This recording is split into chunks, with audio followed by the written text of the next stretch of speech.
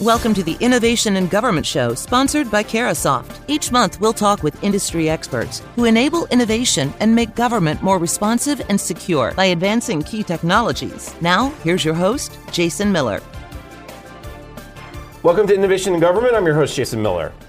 My guest today is David Ray, the Public Sector Chief Technology Officer at Micro Focus Government Solutions. David, welcome back to the program. Well, welcome. Thank you for having me on. Before we get started, let me set some context for our discussion. Think of 2020 as a year of confluence. Security, cloud migrations, application rationalization, the move to Agile or DevSecOps mindset has been part of the federal IT modernization efforts for some time.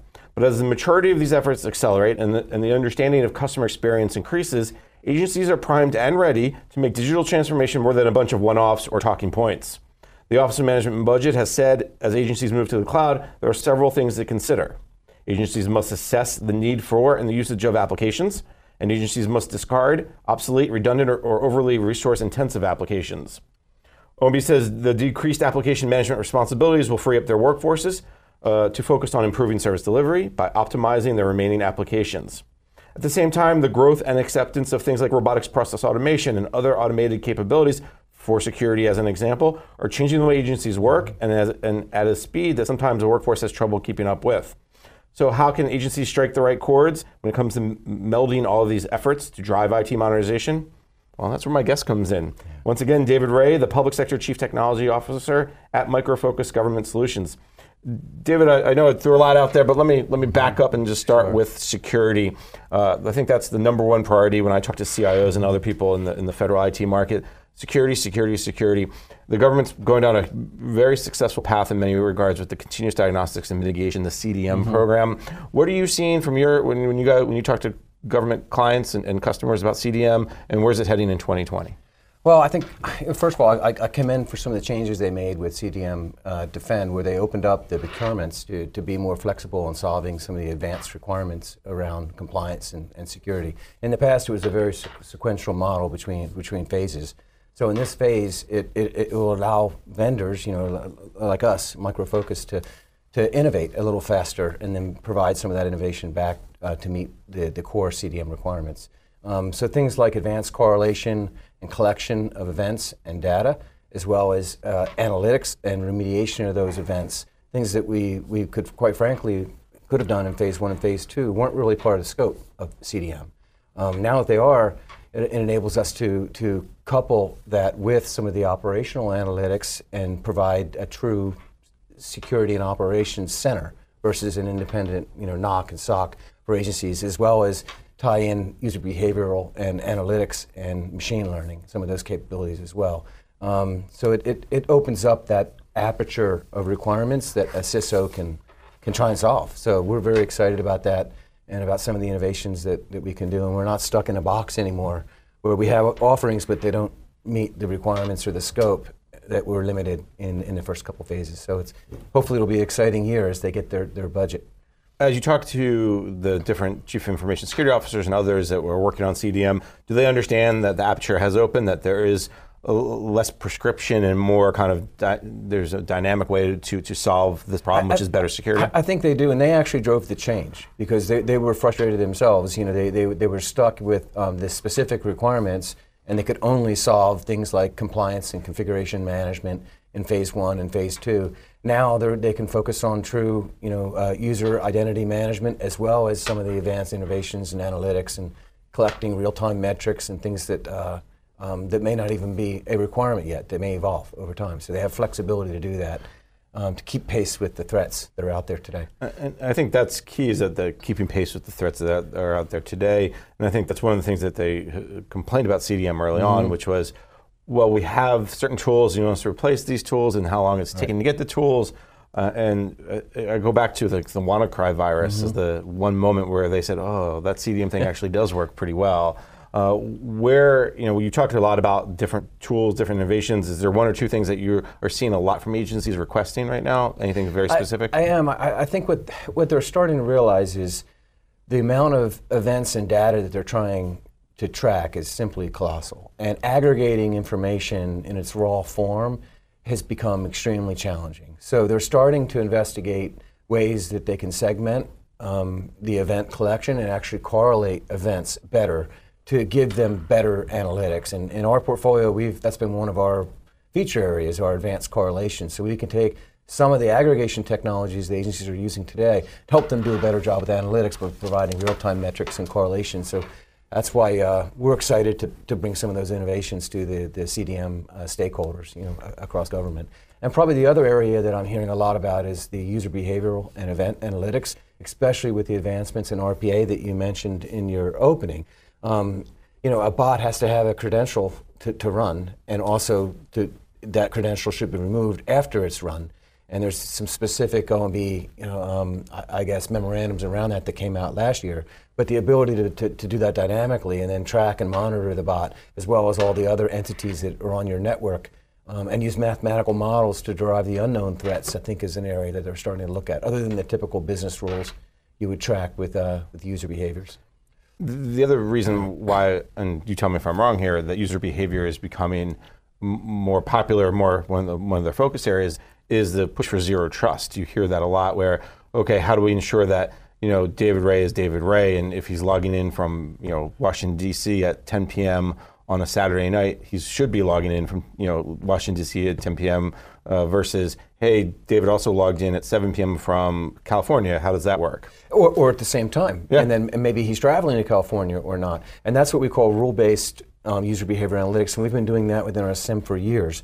I think what's more challenging is the unknown threats, which you can only derive by basically studying somebody's pattern to see if it's abnormal or normal.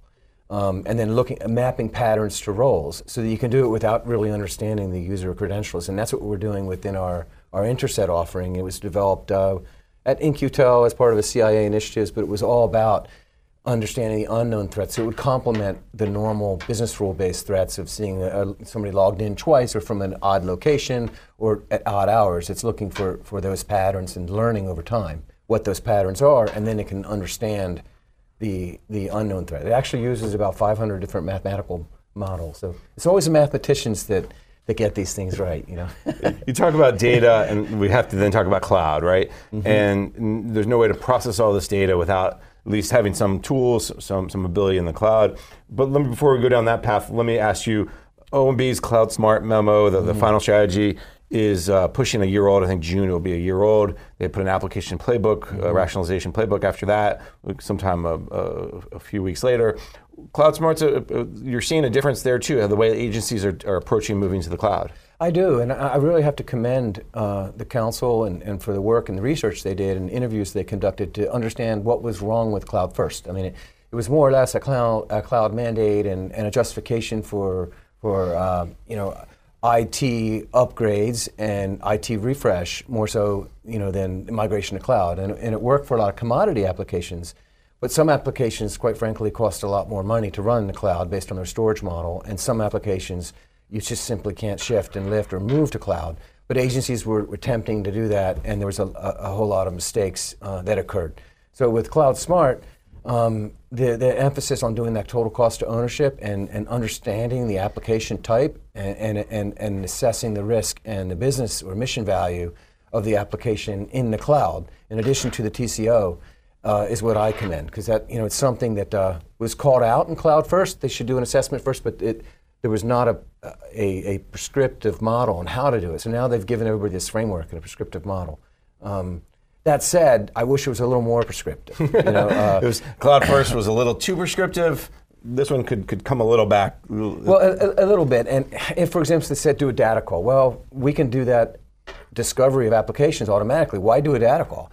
And once you do it, it's dead, right? So they could have given some advice on how to do that. And then tracking your portfolio, they didn't say how. You should use a portfolio management tool to do application rationalization. There's a lot of variables you need to track to calculate cost and total cost of ownership. And they didn't really talk much about segmentation of the different application types, because you may recompose an application, refactor an application, or in some cases with the legacy applications, we found there's a huge ROI on simply doing rehost, which means not touching the legacy or the COBOL, rehosting it in Linux in the cloud. And the first step of that is to do some assessments. And we've rolled out a very powerful enterprise analyzer just for those legacy applications. And we've had some success within DoD and civilian doing rehost, so you could take advantages of the cloud and save tens of millions of dollars initially, and then hopefully use that money to transform. Let's dig just a little deeper on the rehost piece. Sure. So currently I'm hosting in my data center. It's on a quote unquote fairly modern infrastructure, though could be more modern.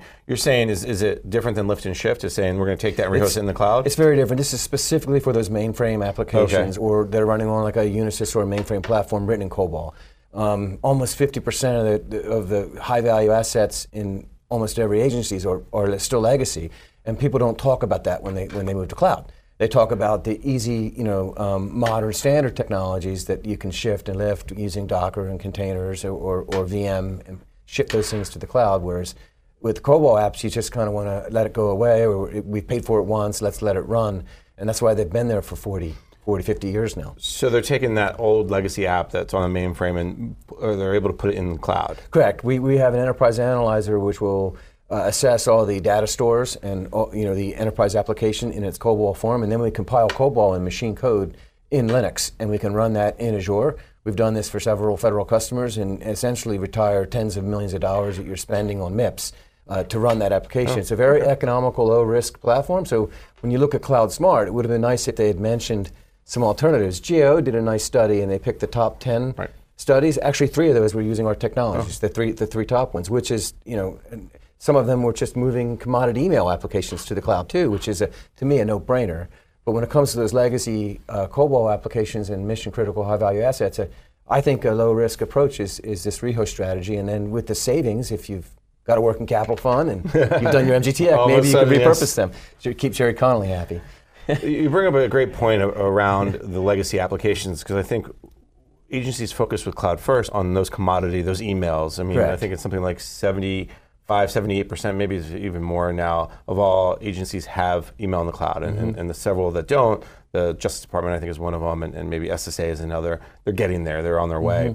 So now as agencies look into 2020 and beyond, they're looking at, okay, what else can I do? And that's where that mission legacy side comes in. And I think that's important because not every app is the same, so you have to kind of keep that in mind. You guys have a way to score those apps too, right? Absolutely. And we have about a questionnaire, about 150 different questions, which just allows you to describe the architecture and its footprint, its storage models that then allow you to make some decisions, whether it's a standard client server or web-based end-tier application, or it's a legacy application. It's a different value proposition for taking to cloud, and it's usually the heavy compute applications with storage that are going to be incredibly expensive when you get into those S3 storage buckets and some of those issues that you have with moving to the cloud. And a lot of times that cost grows dynamically just as your compute and elasticity grows in the cloud. And agencies were totally unprepared with how to manage that, how to handle it. So it's incredibly important to do those assessments first. And with the legacy apps, I like the rehost model as the first step to free up some of the savings for transformation eventually. It opens up REST APIs. You can leverage enterprise services for user access and credentialing that are, you can shift DevOps off, just the DevOps load off the mainframe to the cloud and keep the production workload there and help, have a common DevOps approach for, all of your technologists and your workforce, things like that. You mentioned DevOps. We're going to get to that in the next segment. First, let's take a quick break. You're listening to the discussion Innovation in Government, sponsored by Carahsoft on Federal News Network.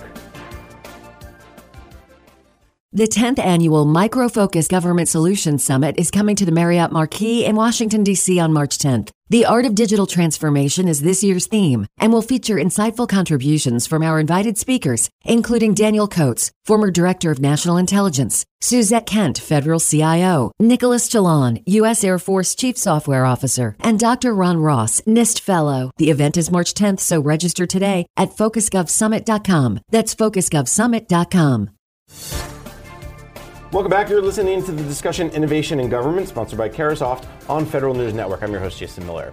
My guest today, David Ray, the Public Sector Chief Technology Officer for Micro Focus Government Solutions. David, before break, you opened the door for the discussion around DevSecOps. This also has got to talk about automation, and really the two pieces here are driving transformation, which is really the third piece of that three-legged stool of cloud. Let's start with transformation. That's, I think, the big goal that OMB is laying out, that agencies have for themselves in 2020 and beyond. Walk me through how you guys are viewing transformation. Sure. Well, we see transformation as a digital transformation. And one of the things we looked at about 5 to 6 years ago was a new model for IT based on the new tools around IT. Because for a long time, the model was plan, build, run. But what was missing with automation is delivery. So we worked to develop an open standard for IT based on the IT for IT standard with the Open Group, which includes Deliver as part of that automation play within IT management, and then developed a reference architecture, specific standards around that vendors could adopt, so that government basically could shift a lot of their requirements to vendors to provide through content capabilities. Right, let me jump in. When you say open standard for IT, we know what open standard means. Correct. It's not non-proprietary, the Correct. easy definition. But what does it do? Like, help me understand what it means. Sure. So like IBM, Boeing, Shell, ServiceNow, and Micro Focus are all members of a consortium, and we've agreed upon a reference architecture for IT management, which includes the service model, the data model, the key performance indicators that a certain IT function should deliver. So it doesn't compete with ITIL, which is a process, best practice. It's more of a functional description of IT. Okay. And therefore, when the government builds requirements, they can specify the measurements and data elements that they'd like, and any tool they purchase that conforms should easily align, and it shifts that integration cost then. We have this in telecom, we have it in financial, with purchase to order, and we have it in other sectors, in manufacturing. We just never did it for IT. So, it's something we did about a decade ago, and it was adopted about 4 years ago, and we're aligning our portfolio to that standard, as are other vendors. And this will drive transformation, because if it's on an open standard, the product, while important, the plug and play can happen more easily. Absolutely, it's the interoperability, and I think that plays a big part with DevOps. Because what's going on right now, DevOps is essentially where cloud was, 5 years ago. It's a lot of marketing with hundreds of tools, and no consolidation has occurred yet, in the tool cycle. So the wrong way to approach it is to put a big BPA together to choose 500 tools and give it to all your developers. I think the right way to approach it is to provide, take it off the local teams, the DevOps teams, and provide true enterprise services for software assurance, for performance management, performance testing, for source code control, as well as the provisioning and monitoring and operations pieces. So we saw that several years ago, and the efficiencies that could be gained. And actually internally, our own R&D, we built quite a comprehensive software factory to solve that, using a lot of our tools as well as some open source tools. I want to delve deeper into that software factory, but before we do that, let me tag back around. As agencies are moving down the path of DevSecOps, I think that's where we hear that more often. I see a lot of progress, a lot of people talking about it. What are you seeing? Are they making actual progress, or are they putting a new skin, if you will, on top of waterfall? I think there's some wonderful examples where they've had local teams having excellence within a program or within a project. But I think the opportunity we're missing is to have enterprise policy and services and consolidation of the tool chain. Because what happens is when it gets down to developers, there's a lot of vulnerabilities in open source software. Almost 50% of it has known vulnerabilities. And you can scan and remove them, but there's no sharing of knowledge across development teams.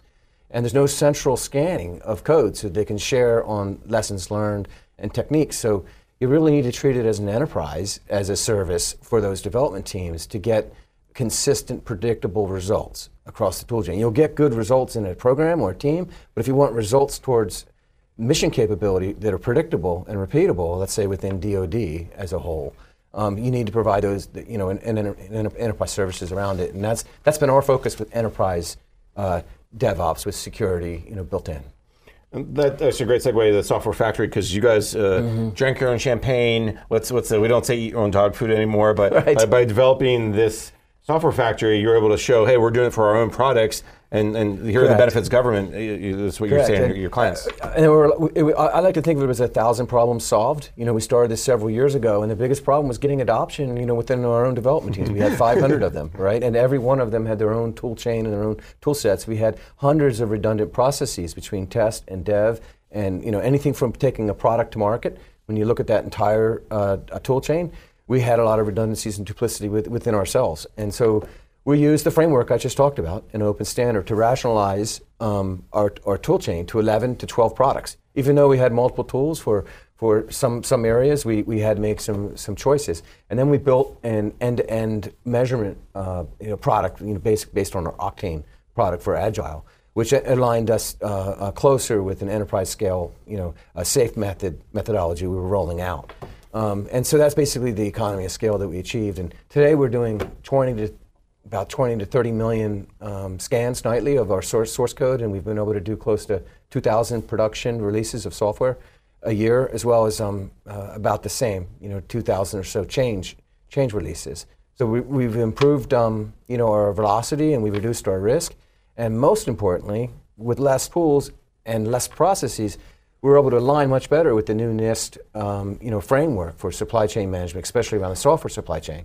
Everything can be built here in the USA for our government customers, and we can validate and inspect that entire tool chain much easier because we have less component parts. So I'm a little fearful, with some of the agencies of what they're doing, because they're more or less creating a supermarket of products, and they really need to focus on one or two success stories products and developing those services.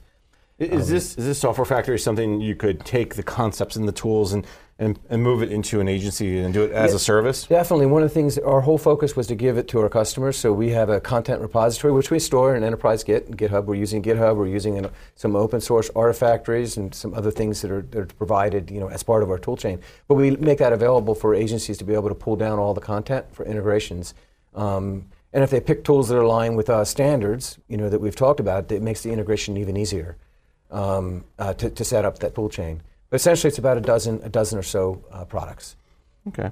And when you talk about DevSecOps in the government, what types of questions? What are you hearing from your clients about? Hey, how do we get started? Or hey, we're already down this path, and here's the big obstacle we're facing. Or is there anything, any trends you point to? Yeah, most of the questions I get today are about integration of tools and how to do some of the automation. So they're very tactical at a low level. So they may want to know, how do I integrate a scanner for containers as well as scanners for open source with your Fortify product, let's say, for SEC, for your source code management control. And we'll give them content to allow them to do that. But what they really should be asking is, how do I drive value so I get adoption by teams for this enterprise service? And they're not quite there yet. What we discovered is we had to have a service owner and a technical owner. And the service owner was more or less an evangelist that was for the developer to make sure that the services we were providing were adding value. If it wasn't adding value, we were at the wrong level. We were too low, trying to implement things at perhaps the developer's level of his tools. You don't want to mess with his tools and his library. You want to be at the right level. And for us, it was making sure they were updating their Kanban from an Agile perspective, and we were getting the measurements and metrics we needed back, and also using our enterprise, SCCM product, and as well as our code scanning, code testing tools and services we rolled out. One of the other piece of this is, as we walk through the transformation, the DevSecOps, the software factory, is data security, and I think that's a piece that sometimes people lose sight of. Everything agencies do is based on data. They can't secure the data if they don't create the trust with the data, but also make it accessible at the same time. It's when we talk about striking the balance, that's really the piece where agencies need to do the most work. How does all this fit into this discussion of transformation, fit into how agencies need to manage their data better to go forward? That's a great point. I think that you really hit on something. There's a lot of duplicity and waste in data, which creates not just compliance and FOIA issues, but a huge security risk. And the data, quite frankly, the government has a ton of data on citizens, and they're starting to share that, between DMV, not healthcare data, but IRS data, tax information with census data, to answer new questions that people are asking, about citizens, so they can essentially serve them better, and improve public safety and other things. But the problem is that they're not doing a very good job at securing that data.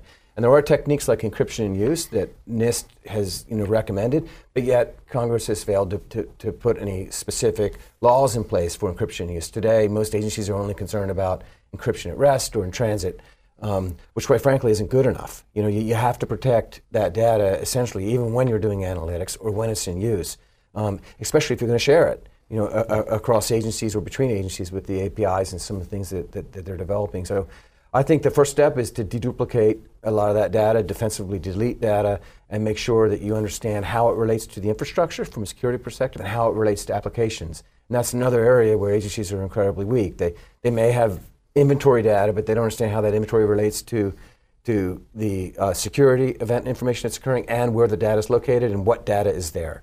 That knowledge is a mystery to a lot of the NOCs and the SOCs that are in federal environments today. And that really tags back to the beginning of our conversation when we talked about security and CDM. You got to know what data is out there, where it lives, and what it says to make better decisions about how to secure, how to deal with high-value assets. Are agencies going down the path of discovering their dark data? Are they going down the path of dealing with unstructured data? Or is that's something we'll talk about in 3 or 4 years from now? I think they're going to, unfortunately, I think they're going to find out as they start having breaches that they need to be paying more attention to that area. Today, it's really around refining and doing optimization, data center optimization, and automation at a lower level. And there is not a tie between where data is located and how it relates back to a mission capability or an application today. That does not exist. You can derive it with some AI tools, and we have some analytics tools for both security and operations that can help with that, but it really requires a mapping of a full topology of a mission capability. And our agencies aren't there today. Now on the commercial side, it's a different story. They have complete visibility, for their high value assets and the topology, and it's easier for them to create watch lists from a security perspective in their SOC, and it's easier for them to protect their crown jewels and their IP.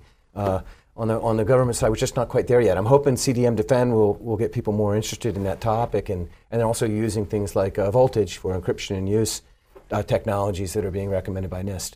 David, we're just about out of time. Before I let you go, what's the big takeaway from our conversation today? As you talk to clients, as you talk to customers, what's the message that they should understand about transformation? Well, I think they really should focus on taking a closer look at Cloud Smart, and then taking a look at these requirements holistically, because you can do things that are foundational that help you, transform to cloud, address Cloud Smart and CDM, and improve operational capabilities at the same time. There's just some foundational things that you can fix in your environments and solve multiple problems.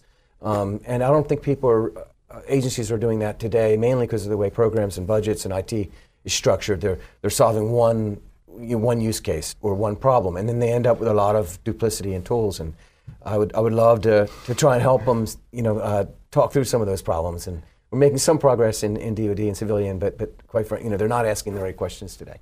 Well, you brought up budget. We could have a whole show on budget, but maybe next time, because unfortunately we are out of time for today. So let me thank my guest, David Ray, the Public Sector Chief Technology Officer at Micro Focus Government Solutions. David, thank you so much for taking the time. Well, thank you, Jason. It's a pleasure being here. Thank you for listening to the Innovation in Government Show, sponsored by Carahsoft on Federal News Network. The entire discussion can be found on demand at federalnewsnetwork.com, keyword innovation.